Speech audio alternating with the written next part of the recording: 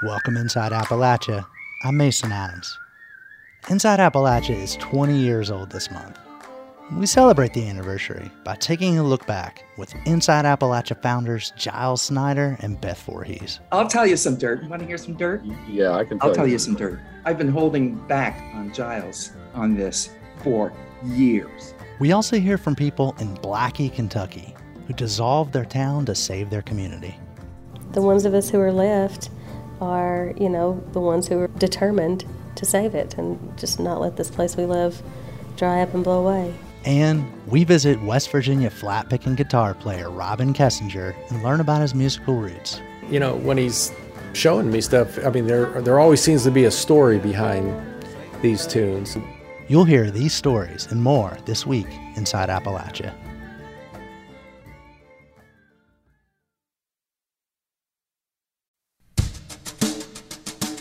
Welcome Inside Appalachia. I'm Mason Adams. Do you remember where you were 20 years ago? America was coming up on the first anniversary of the September 11th attacks.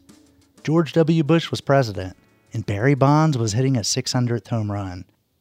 And West Virginia Public Broadcasting was just launching a new show, Inside Appalachia, with Giles Snyder and Beth Voorhees as hosts. So, Giles Snyder and Beth Voorhees, thank you for coming on Inside Appalachia. Thank you for having us. Yeah, glad to be here. Our listeners with West Virginia Public Broadcasting will know you all as broadcast legends, but you're still going to be new to some of our listeners, especially in other states. Would you all mind just to say who you are and introduce yourself? Beth, you go first. My name is Beth Voorhees. I had the pleasure of co-hosting Inside Appalachia with Giles Snyder. I worked for West Virginia Public Broadcasting for some 30-odd years. I retired about 5 years ago. And it's still gratifying that when people hear my voice or hear my name, they always say, "Oh, we miss you on the radio." It's always nice to hear. I'm Giles Snyder, of course, and I worked at West Virginia Public Broadcasting for something like 16 years. And I've been at NPR as a newscaster for something on the order of 18 years now, doing newscasts. So my biography in a nutshell. So we're here to celebrate the 20th anniversary of Inside Appalachia, which would not exist were it not for y'all. So paint me a picture of summer 2002. Where were you in your careers? I'm just kind of interested in your personal perspectives on how this show came together. Well, Giles created it. I was just the sidekick. You're more than a sidekick, Beth.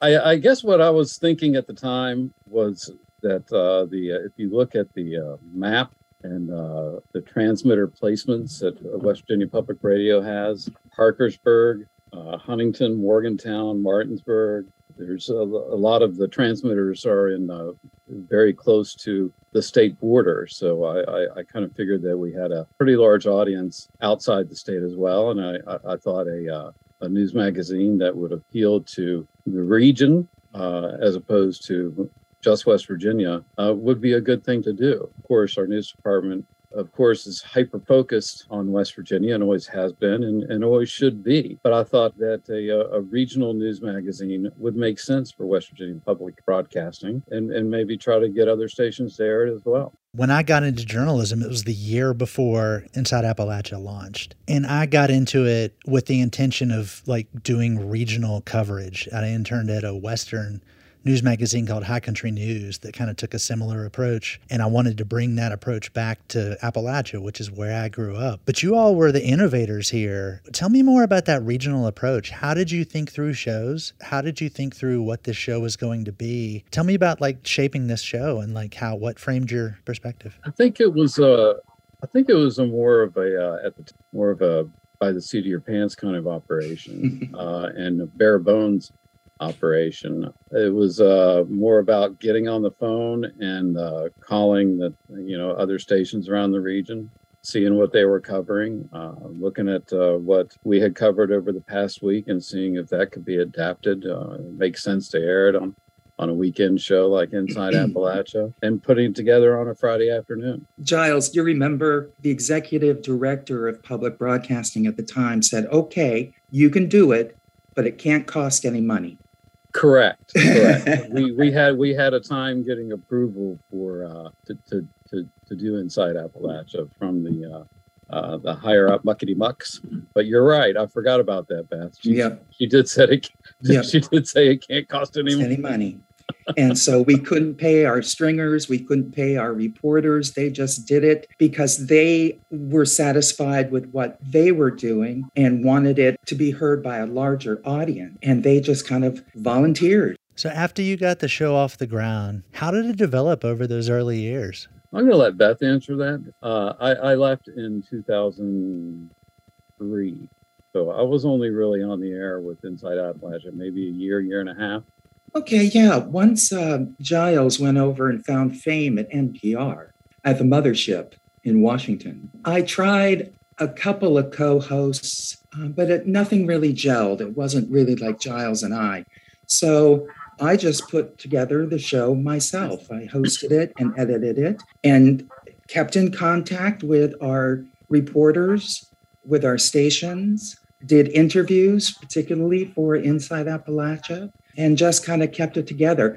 I always found editing the show, while it was long work, I always found it very satisfying because once it was done, you had a product that was really good. It really was regional. It had a lot of different stories. It had drama. It had humor. It had great music. I was introduced to some great Appalachian music when I was producing the show that I didn't know about.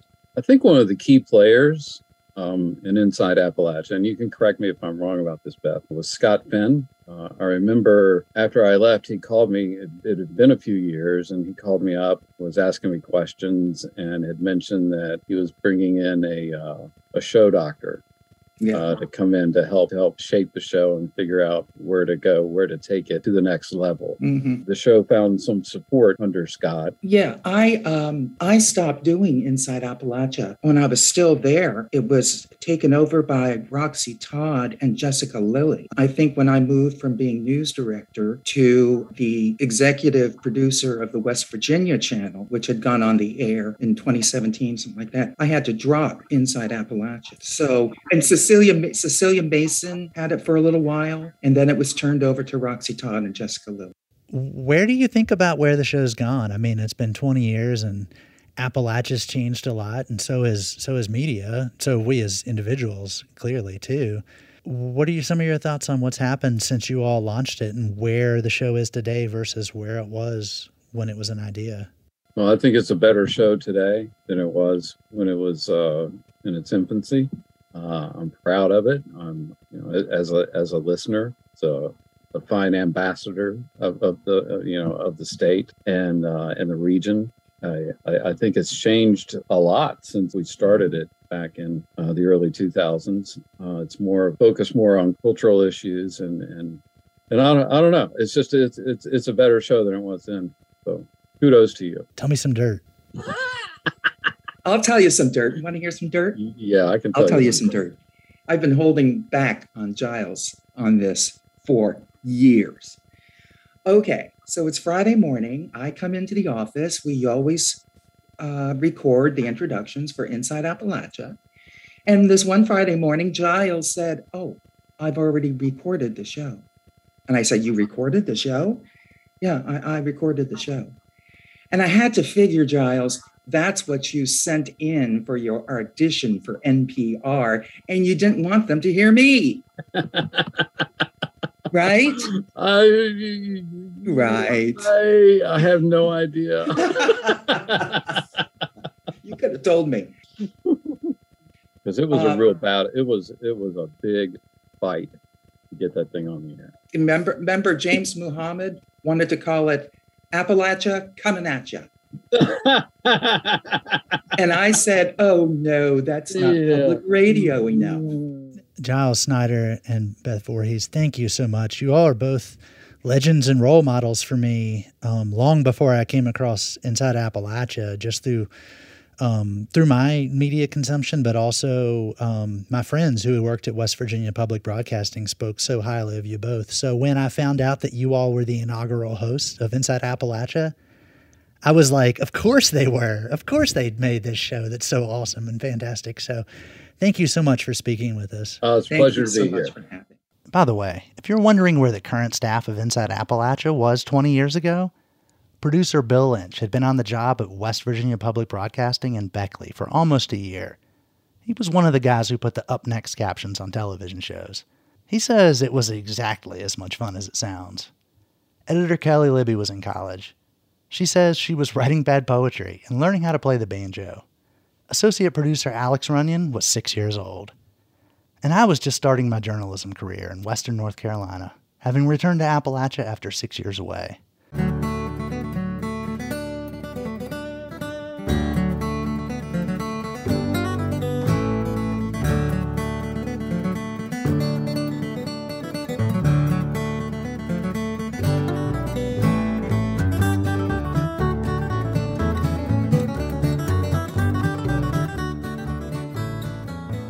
Few West Virginia musicians cast as long a shadow as guitarist Robin Kessinger. He's a national award-winning flat picker who still spends his days teaching kids and adults their first chords. That's no surprise. He comes from a legendary lineage of players and tunesmiths. Inside Appalachia Folkways reporter Zach Harold has the story. If you only know one thing about the Newport Folk Festival, it's probably this. In 1965, folk wonder boy Bob Dylan took the stage with an all-electric band, and he changed the course of rock music forever, enraging some traditionalists in the process. Pete Seeger was apparently so disturbed by the noise that night that he threatened to cut the power with a hatchet. But I want to talk about a performance from the following year, at the 1966 festival. It was electric in a different way. No hatchets involved. The performance occurred during the festival's fiddle contest, which had legendary songwriter Jimmy Driftwood serving as the MC. Now the last contestant is Clark Kessinger from St. Albans, West Virginia. Up to the mic steps a man in a sports coat and slacks. He's got a Colonel Sanders string tie around his neck. There's a fedora on his head and a fiddle under his chin. I guess, Clark, you'll be about 71 your next birthday. I think so, yeah. 71 his next birthday. What are you going to play? Well, we got little Sally Ann Johnson. Sally Ann Johnson. Oh, that's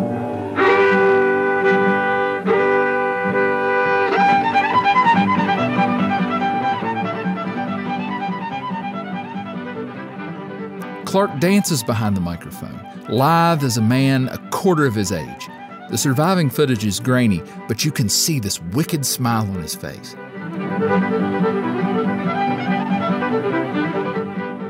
He's smiling because this kind of music just makes you happy. But he's also smiling because he knows he might just be the best fiddle player on earth. And because just a few years before, he thought his days as a professional musician were over forever. Clark was born in 1896, and he started playing fiddle from a young age. His dad used to take him around to all the local honky-tonks, where he could earn more in tips in one night than his dad earned all week. Clark joined the Navy during World War I, and after he got out, he started entering these local fiddle contests. Those are competitions where different fiddlers get on stage and see who can play the fastest, or with the most feel, or with the most precision. And Clark would take home top prize every single time. And then came the record deals. By the end of the 1920s, Clark was making best-selling records with his guitar-playing nephew, Luke. The duo was billed as the Kessinger Brothers, and their recording of Wednesday Night Waltz, that's what you're hearing right now, sold 1 million copies for Brunswick Records, making him one of the first country artists to achieve that kind of success.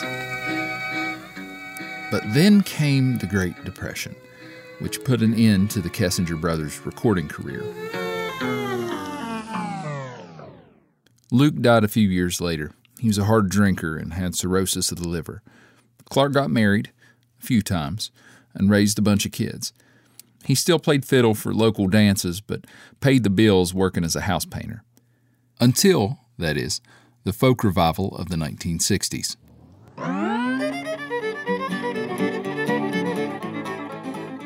A new generation of fans discovered those old Kessinger Brothers recordings, and interest was so high that Clark was able to go back out on the road.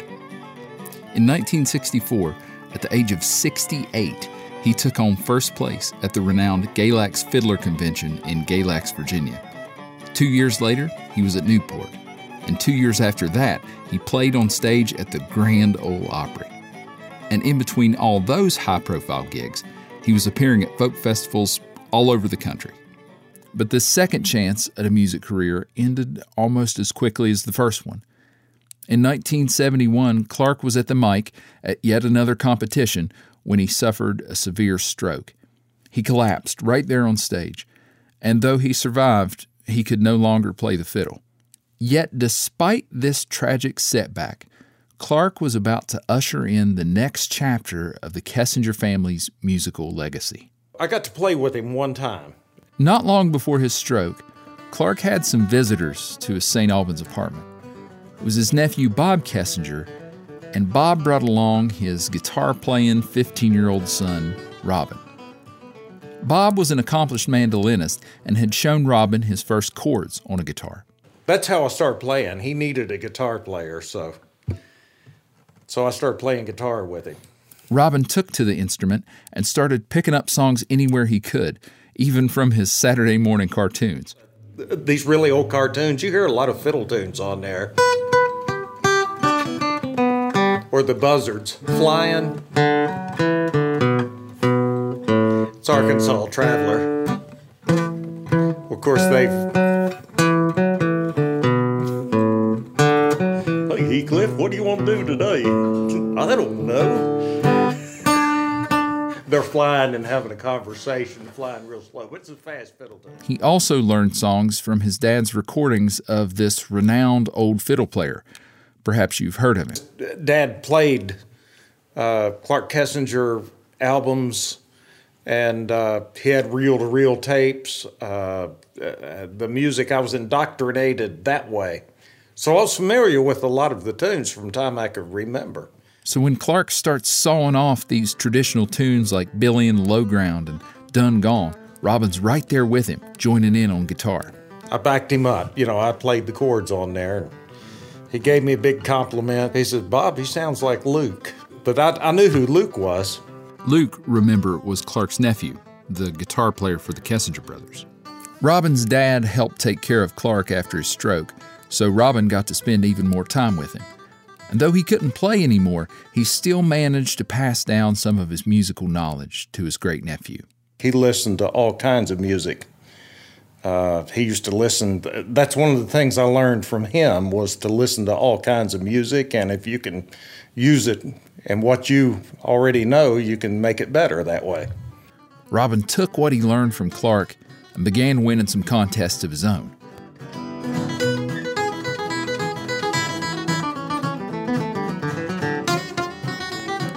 He picked up titles in Kentucky, Ohio, Georgia, and West Virginia. And just like Clark, he took home first prize at Galax, though on guitar, not fiddle. And in 1985, he won the National Flat-Picking Championship in Winfield, Kansas. He's finished in the top 5 of that competition 10 different times, more than any competitor in history. But for all his trophies, medals, and ribbons he's won through the years, there's one that means more to Robin than any of the others. It's distinct from all the other awards on his shelf because this one kind of looks like an Oscar. It's a Sammy Award. Robin received this award in 2001 at the annual Pinch Reunion in Pinch, West Virginia. Sammy is short for Samaritan, as in Good Samaritan. They give the award to people who've made the world a better place. They give that, it's like a lifetime of achievement for sharing my music and teaching. See, not only is Robin one of the most decorated musicians in American folk music, he's also dedicated the last 4 decades of his life to helping budding musicians. Musicians like Bob Gilmore. When you listen to Robin, he's a, fantastic musician. And I told him I'm not going to be the next, Robin Kessinger. I'm going to try to be the best Bob Gilmore that I can be. Gilmore's son Michael took lessons from Robin for a while. He lost interest when sports and other things came along. But years down the line, Gilmore ran into Robin at a music festival. And I just went up to him just to say hello again, and I asked him if he was still giving lessons, and he said, yeah. He said, my son's name was Michael. He said, I'll take Michael back whenever. I said, well, Michael's not interested. I was talking about me. He began meeting with Robin every week at the Fret and Fiddle Guitar Shop in St. Albans, where Robin keeps a small upstairs studio. That was 10 years ago. Their relationship is so old now they act less like teacher and student and more like two old buddies. And their time together looks more like a living room jam session than it does a proper music lesson. In fact, Robin schedules Bob as his last session of the day so they can just take as long as they want. So this The Girl I Left Behind, it has words. I don't know the words. But it has nothing to do with the girl I left behind. I can guarantee you that. It's going to sound like da da da A minor, da da da back to G, bum bum ba D bum, da da da A minor, dum bum dum D for a resolve. Probably shown Bob more family tunes, and I just keep digging up stuff that I haven't played for years. He forces my hand now. Well, and when he's showing me stuff, I mean, there always seems to be a story behind these tunes. He might tell you where the song came from, what it's about, what was going on at the time, that sort of thing. So it's a little bit more than just the music too that you get with this too.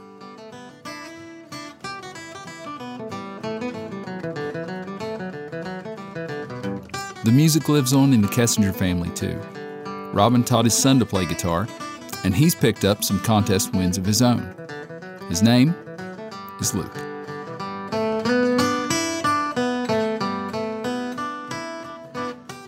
For the Inside Appalachia Folkways Corps, I'm Zach Harold in St. Albans, West Virginia.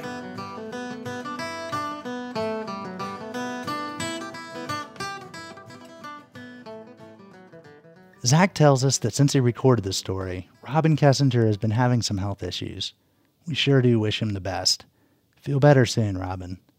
There are so many amazing Appalachians out there making music right now, from old time to hip hop. Who are you listening to right now? Who's someone you wish everyone knew about? Tell us. Write to us at Inside Appalachia at wvpublic.org. Or find us at West Virginia Public Broadcasting on Facebook, or at WV Public on Instagram. Coming up, will Shell's new petrochemical project near Pittsburgh bring people to the area, or will it drive them away? And so that's kind of why I'm like, I don't know if I want to be here, because it's just not part of the culture, respecting the land. That story and more after the break. You're Inside Appalachia. I'm Mason Adams.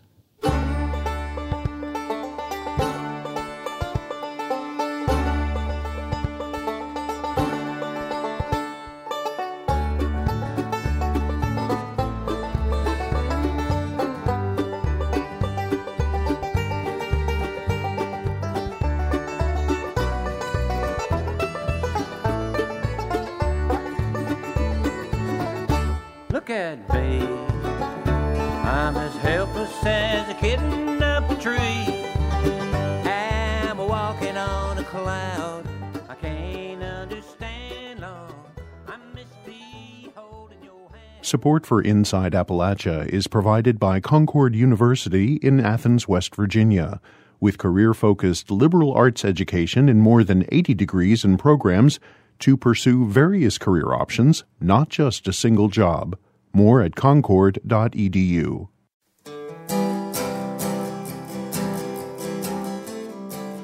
Americans routinely confront each other over politics, race, and religion. But there's been nothing like the Black Lives Matter marches that erupted across the U.S. in 2020. A lot of these protests were also attended by armed counter-protesters. West Virginia Public Broadcasting's podcast, Us and Them, covered just such a march.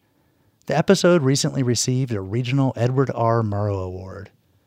Host Trey Kay collaborated with reporter Chris Jones from 100 Days in Appalachia.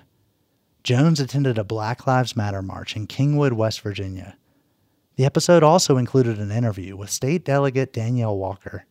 She's the only black woman in the West Virginia State Legislature. Here's an excerpt. September 12, 2020 was one of many racial flashpoints across the country. There were guys with old bolt-action rifles with bayonets. There were guys with brand new AR-15 style weapons. There were pistols.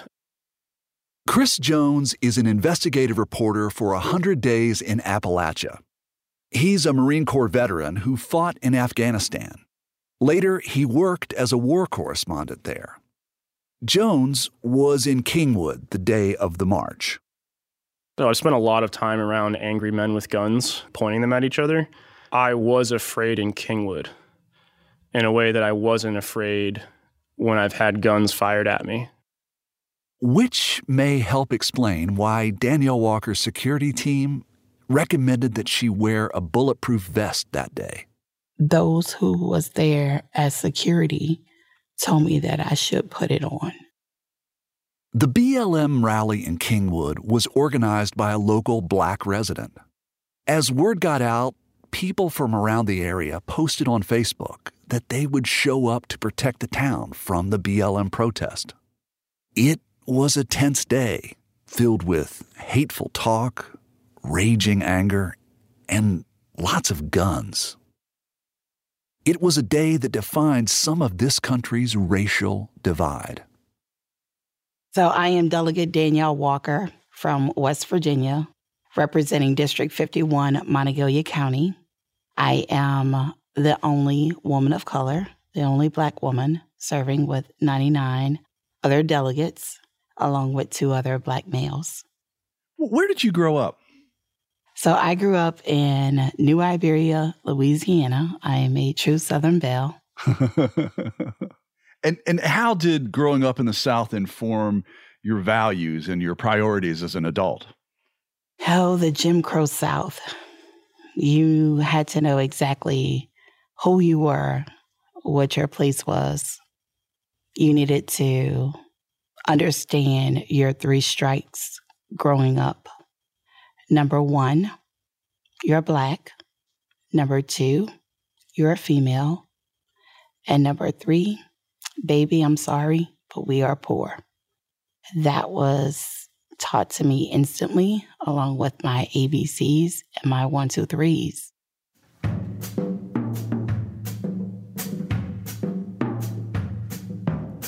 The Jim Crow South took hold just after the Civil War. While the 13th Amendment abolished slavery, new state and local laws legalized racial discrimination and segregation.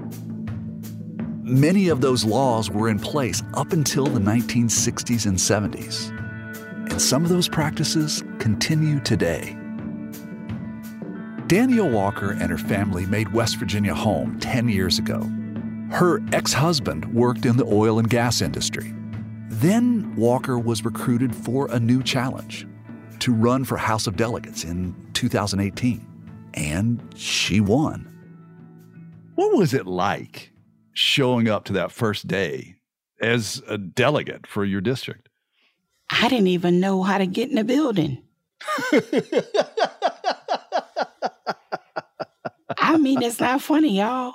I had only been to the Capitol one time before with Moms Clean Air Force to speak in front of a Senate committee, meeting. I knew where to park on the other side, being a visitor. I didn't know what to do. I didn't know that I had the privilege of not placing my items so security to go through them.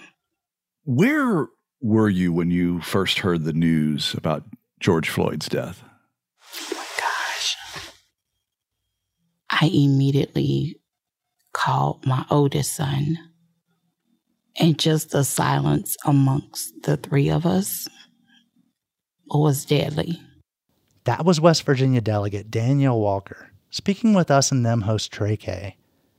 The award-winning episode is titled Kingwood March Exposed a Raw Seam of Rage. To hear it, download it at your favorite podcast app or stream it at wvpublic.org. Us and Them is presented with support from the West Virginia Humanities Council and the CRC Foundation.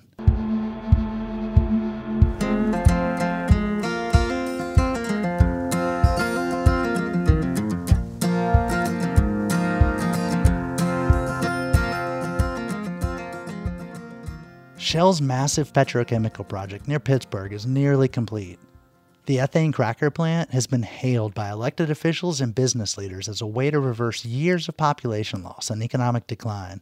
For State Impact Pennsylvania, the Allegheny Front's Reed Frazier reports that for some people, it's just the opposite. It's a reason to leave. Cheryl and Luke Hardy moved to Beaver County exactly 10 years ago. I was coming from Albany, New York, where I was in graduate school, and you were... Yeah, I lived in Washington, D.C. The location was halfway between their jobs. Luke's in Ohio and Cheryl's in the Pittsburgh suburbs. They eventually bought a house in Beaver, an attractive town along the Ohio River with historic houses and a walkable business district. They always had events and festivals, and the restaurants were great, are great.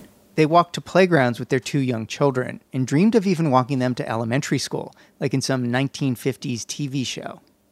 They barely noticed in 2016 when Shell announced it was building a multi-billion-dollar plastics plant across the Ohio River. But it became harder to ignore every time they drove their kids to and from daycare. Every day, twice a day, we had to drive past it, right? And you could see just incrementally the project developing. And so that, I think that evidence for me was seeing it and seeing it just getting bigger and bigger and bigger. One night, as he was tucking his children into bed, Luke Hardy saw something new out of the window, a recently finished tower at the plant. The more they learned about the cracker, especially its ability to emit millions of pounds of air pollution a year, the less they liked the idea of living close by. So last year, they left Beaver County and bought a house 15 miles away in Moon Township near the Pittsburgh International Airport. Being like in eyesight or across from it in the event of an explosion or something that would have happened accidentally, and our kids, it just scared us. It's hard to know how many people the cracker will drive away, as it did the Hardys. County leaders say they're not worried about any kind of exodus, and census numbers showed an uptick in population while the plant was under construction, followed by a population decline after 2020. But the Hardys are not alone. They know 3 other couples considering leaving. Among these are Matt Stewart and Jackie Schock Stewart. They live in Brighton Township, about 5 miles from the plant. While the couple's 3 young children play on their back deck, Matt Stewart admires the thick green woods behind his property, where he's built trails leading down the steep hillside. I feel strongly that Western Pennsylvania is such a beautiful place. This landscape is, it's amazing. And I have a very, neurotically deep connection to our land. He understands people need to work, and the cracker has brought thousands of construction jobs to Beaver County. When it's completed, it will employ 600 permanent workers.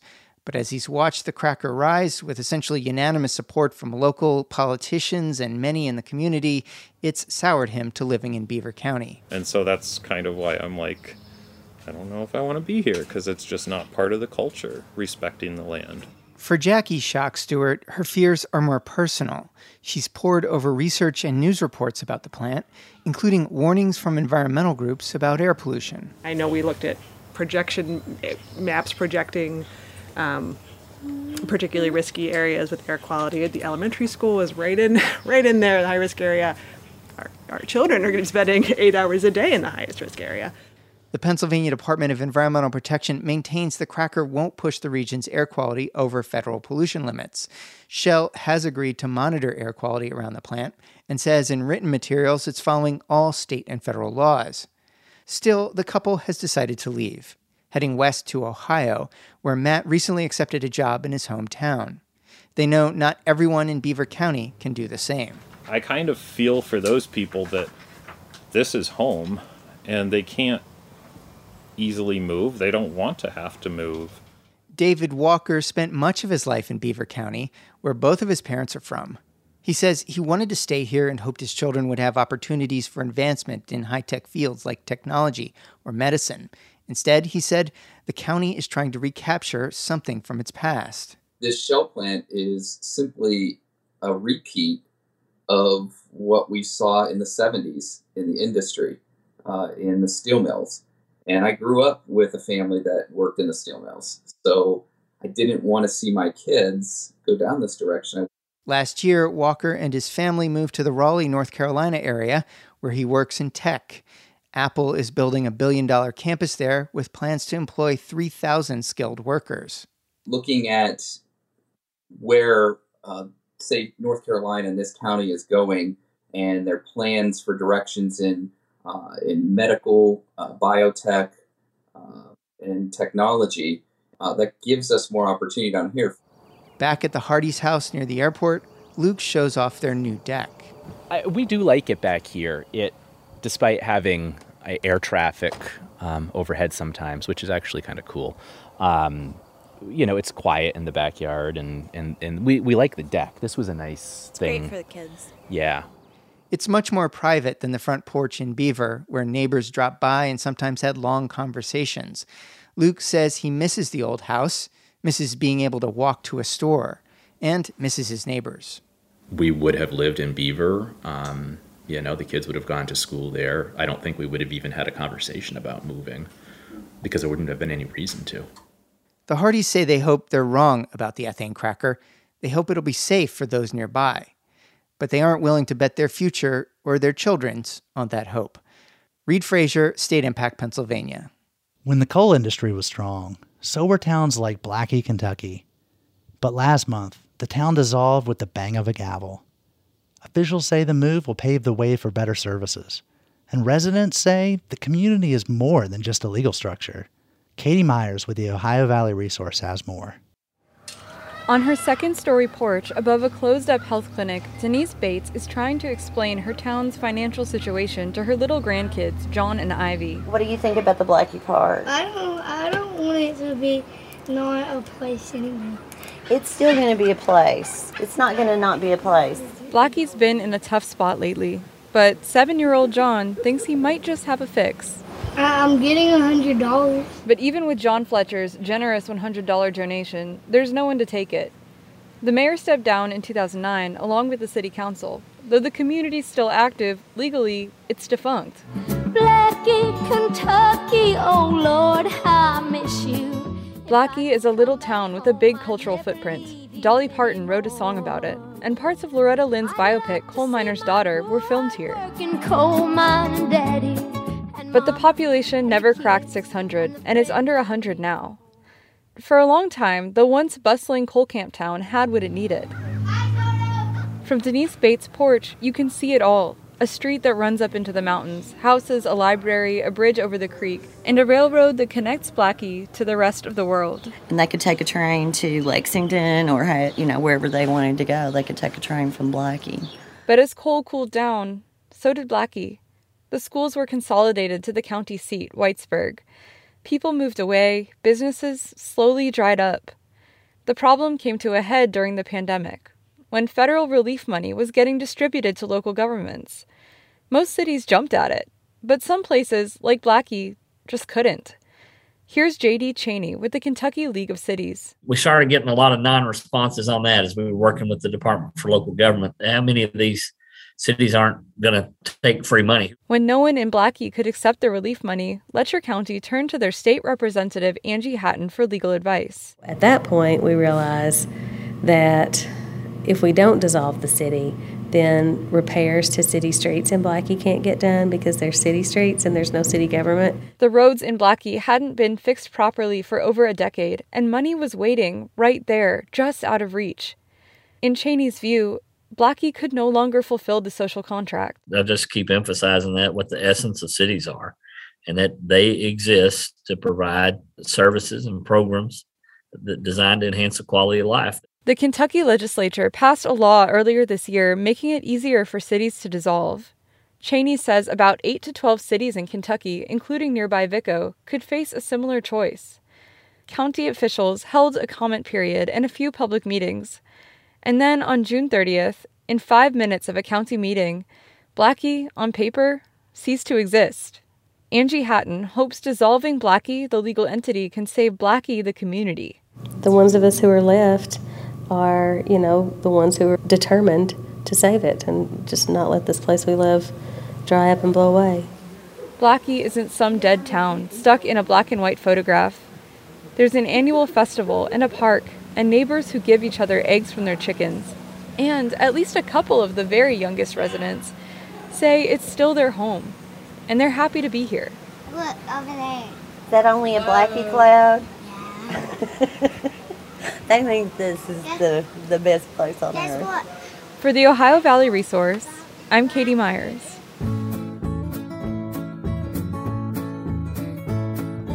In my hometown of Blackie, Kentucky, he came passing through one dark, gloomy day. And I considered myself as lucky when he told me he would take me away. And though he was older, it made me no difference. His promise of riches was all I could see. At last I could leave the coal mines of Kentucky and know something better than sad poverty. Blackie, Kentucky, you know that I miss you, but there are other places in the world I'd like to see. So I must take this chance to be something more than nothing, but I'll always hold you in my memory.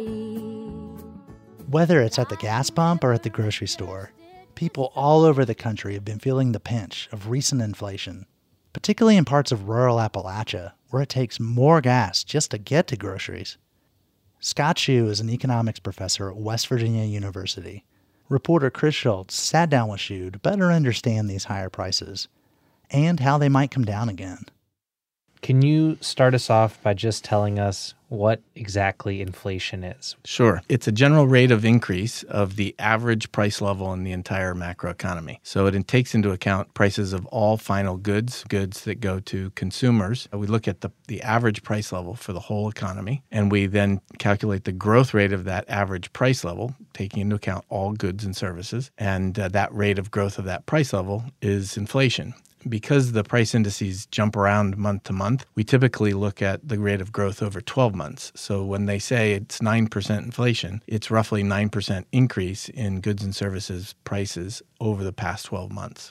That kind of leads me into my next question, which is why is inflation so high right now? So there are two schools of thoughts. One is that inflation is always and everywhere a monetary phenomenon, meaning that when the rate of growth of money increases, the rate of growth of prices increases about the same. A second hypothesis about inflation is that it's related to the degree of utilization of resources in the economy. So, for example, how close are we to full employment? How close are we to the potential output level in the economy? What's interesting about our recent episode, however, is that we've seen an unusually large rate of growth of money in a very short period of time. From 2020 to 2022, the stock of money grew about 40%.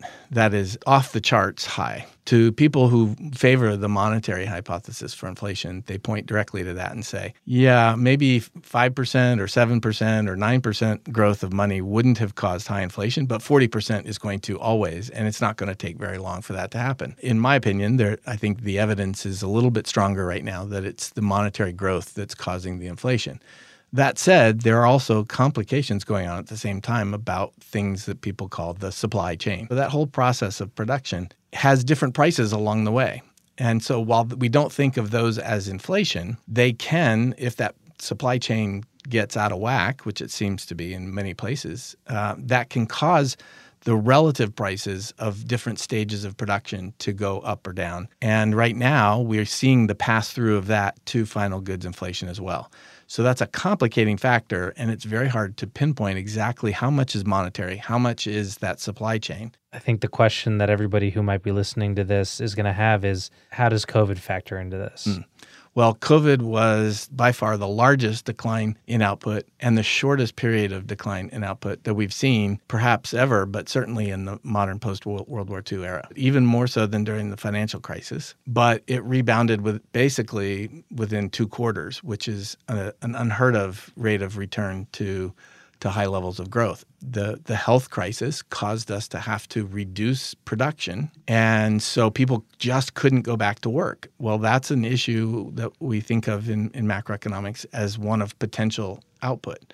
Normally, potential output is fixed there and it stays steady for a long period of time. It doesn't fluctuate. Unfortunately, in my opinion, monetary and fiscal policy treated this as if it was a demand shock.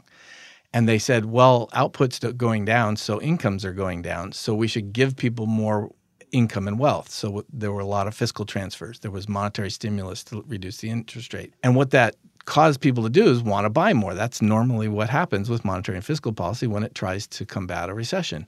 The problem in this case is we couldn't produce more. So everything sort of fell apart at once, but the real problem was people had plenty of income and wealth from the stimulus, but they couldn't buy or get the goods that they wanted. And so we had, as usual, too much money chasing too few goods, and that causes inflation. The big question is, and this is what you and your colleagues have been looking at, is how this is going to impact different people differently. Sure. What have you seen in your research and in your study about the different impact of this situation? Yeah. The classic mechanism by which inflation affects the economy is on the side of households and consumers, is it affects people who have a lot of money, who are holding, not people who are wealthy or rich, but people who hold a lot of their assets in what we call money, like cash, checking accounts, even savings accounts. The number one thing inflation does is it causes interest rates to rise. You need to keep up with inflation. Otherwise, the real value of that money is going to decline. Their balances are going to devalue in real terms because the price level is going up. What they have in their bank account won't buy as much tomorrow. So this is called the inflation tax on money, and it's very hard for many people, particularly lower income people and people who don't have skills or the taste for investing in more risky assets. They lose value during inflation, and that's a big hit on their wealth. At the same time, inflation tends to hit certain types of prices like food and energy, as it's doing now, that are essential items that people can't substitute away from. So when those prices go up, that hits directly into people's budgets. They can't shift to something else as easily. And so people with lower incomes and lower wealth are going to be disproportionately harmed by the inflation because it hits what we call inelastic goods that they have to buy and that they have to swallow the price increases. So it's a big hardship on them. Does that disproportionate impact also carry over into the business sector for smaller businesses, say? Well, certainly for businesses that maybe, say, are sole proprietorships or home businesses or smaller things, they actually have a lot of characteristics that are similar to typical households. But by and large, business firms don't have that problem, in part because they manage their assets better. They have people on staff that can do that, so they're more inclined to be invested in things that would earn a higher return than cash. They would not hold on to cash in an inflationary environment. What really hurts the businesses with regards to inflation is the difficulty with understanding whether the overall rate of inflation is directly related to their business. So they have to determine, is my price going up because of inflation, or is price going up because the relative demand for my product is going up? And if they can't discern that correctly, they may expand output too much and then crash more later. So, and then one last thing is because of the supply chain, the issues coming overseas, they have to be able to forecast how much are my inputs going to increase, and so how much can I reasonably commit to produce in light of that uncertainty. How long will the product get here? And so that sense of uncertainty, which is caused by particularly the supply chain oriented contributions to inflation, are very difficult for firms of all types to manage. This level of inflation that we're currently seeing, 9%, how does that end? When does it end? Well, most of the time, inflations end through one of two things or both. One is a contraction of the monetary money supply. That's beginning. The Federal Reserve is starting to raise interest rates, and the way they're going to do that is by reducing the amount of money supplied to the economy. The Fed contracting the money supply has virtually always ended in lower inflation. The history of the Fed has been that it typically raises rates too late and often a little too much, so that there ends up being a recession. So the second force that brings down inflation is a contraction in output. And so this is both the monetary and the utilization theories of inflation playing together and building one off the other. So as the money supply contracts, interest rates go up. But then because interest rates are higher, people start buying fewer cars, fewer homes, and they start worrying, and then we have a recession. And then demand declines below potential. output, and then we have additional downward pressure on prices. So it's a monetary contraction followed by a decline in output, usually a recession, that will bring inflation down. So one thing that's really important is to make sure you keep abreast of what's actually happening. Keeping an eye on that inflation rate and trying to manage your financial resources around that.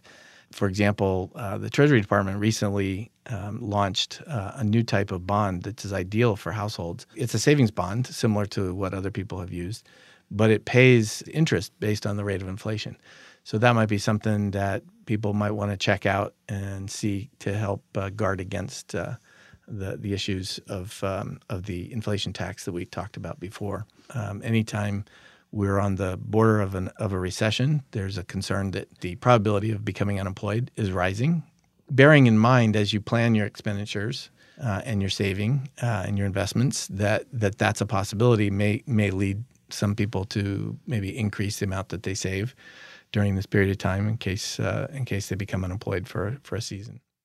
That was Scott Hsu, economics professor at West Virginia University, speaking with WVPB's Chris Schultz. Thanks for listening to Inside Appalachia. It's been a great first 20 years, and we're just getting started. We can't wait to see what the next 20 years has in store. Thanks for joining us again as we journey throughout Appalachia. Our theme music is by Matt Jackford. Other music this week was provided by Tyler Childers, Del McCurry, Dolly Parton, Michael Howard, and Robin Kessinger. Bill Lynch is our producer. Alex Runyon is our associate producer. Our executive producer is Eric Douglas. Kelly Libby is our editor. Our audio mixer is Patrick Stevens. Xander Alloy also helped produce this episode. You can find us on Twitter @InAppalachia. And if you're still on Instagram, come check out Inside Appalachia's new page. We're at In Appalachia. You can also send us an email to insideappalachia@wvpublic.org. Visit wvpublic.org/InsideAppalachia to subscribe or stream all of our stories. Or look for Inside Appalachia on your favorite podcast app. Inside Appalachia is a production of West Virginia Public Broadcasting.